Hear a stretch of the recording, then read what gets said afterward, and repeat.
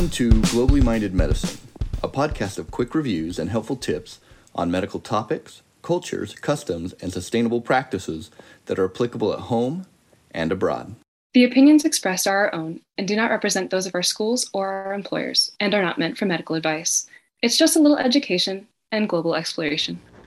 Welcome to Globally Minded Medicine and happy holidays to everyone out there. My family and I are on the throes of celebrating Christmas, a celebration near and dear to my heart and very special to us as a family. And I have many friends and colleagues celebrating Hanukkah, Kwanzaa, and I know out there throughout the world there are people with festivities for the New Year's and for winter and summer solstice, depending on where you are. And so no matter what you're celebrating and where you're celebrating, happy holidays, and I hope that you have a safe and healthy time with your family and friends. Today on Globally Minded Medicine, we're going to talk about the winter illnesses affecting the Northern Hemisphere right now, and it certainly is applicable to all of you in the Southern Hemisphere as well.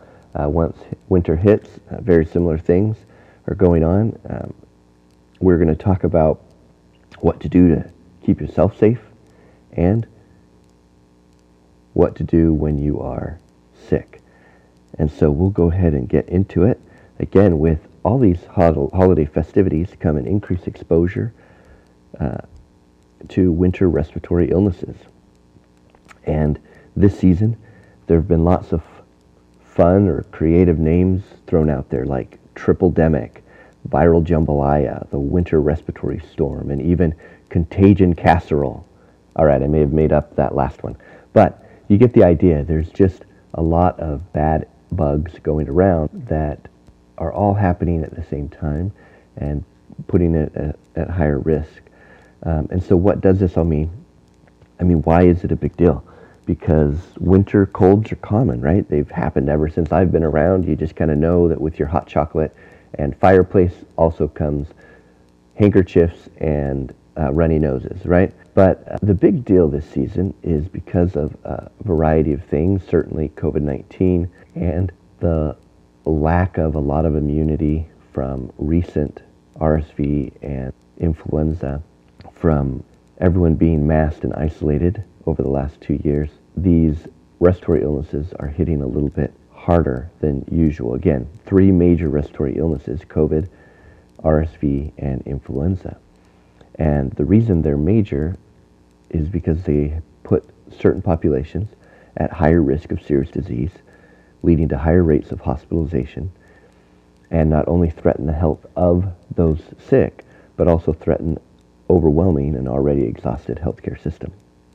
Now, RSV may actually, by the time of this podcast, have peaked and hopefully is starting to lessen this season, but the others have not.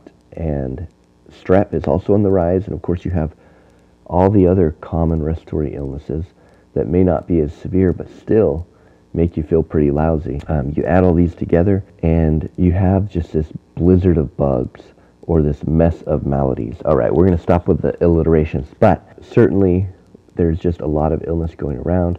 I'm sure everyone listening has been sick this winter season or has had friends or loved ones that have suffered and been sick. We're going to talk again about what to do if you're sick and what we can do to protect ourselves and our loved ones. And let's start with that last one. What do we do to protect ourselves, to try to lessen our chances of getting sick or getting the people around us sick? And the first step is just to practice great hygiene, right? That includes hand washing, avoiding coughing or sneezing on our hands, on surfaces, on our food, on others or other people's food, right? All of these things are important. You want to avoid touching your eyes, touching your nose, touching your mouth. Anytime you touch your eyes, nose, or mouth, go back, do that hand washing. It's just very important. And when you do cough or sneeze, do it into your elbow or the sleeve of your upper arm, thereby keeping your hands less contaminated. And then we need to rethink about masking up. There are not any current mask mandates where I'm from, in my area currently. However, we're still required to wear masks as physicians in my employment when I go and see patients. But as a public, we've been encouraged to mask up in crowded areas, or if we know that there's a high risk of being exposed to these respiratory illnesses, to mask up in that case as well, to lessen our chances of getting it and thus lessening the spread. Another big point is to vaccinate. I am a big, strong supporter of vaccination. I have researched and seen the benefit of vaccines throughout the ages, and I really encourage everyone to stay up to date on their vaccination. Now, some may ask, I'm young, I'm healthy. I do know that there are side effects of vaccinations that are, mild or rarely even serious. So why do I need to vaccinate if I'm young and healthy? And it is true that in most cases of respiratory illnesses, they're mild, and you're just going to need some rest and some time, and you're going to get over it just fine. However, even in this young and healthy population, there are some rare serious cases that have even led, unfortunately, to death. And so we certainly want to protect ourselves. We never know if we're going to be the one that has that serious case, and we just don't want to roll those dice. But we also want to remember the vulnerable people around us. We're not only talking about our own nephews and nieces and grandparents and elderly parents and those, but those of our neighbors, those of our coworkers, those of our friends. We'd never know who's immunocompromised, who has serious comorbid conditions that put them at higher risk, that's at home of those young and healthy friends and family members that we're with. And so we want to protect everyone there. It's important to remember these respiratory illnesses are common around the world. And while they affect everyone, like most things, they affect the underserved and the vulnerable populations more. And we can do our part to lessen the spread and help. And one of the major ways we can help control illness, lessen spread, lessen severity, is to be vaccinated. Remember, vaccines work. They strengthen your immune system and protect you, and they lessen the spread by helping to protect those around us. That is a win-win. So what do you do if you do get sick? We know that even with vaccinations, while they lessen the severity, we can still get sick. We can still contract these illnesses. So what do? Well, the first step is to stay home and to stay away from others. Take advantage of that remote work if available. And that's been a great option that has been added to a lot of employments. However, I understand that remote work doesn't work for everyone. As a physician, there are some video visits I can do, but sometimes I just got to be there in the room. And I know there are many other jobs out there that require you to show up and to be there.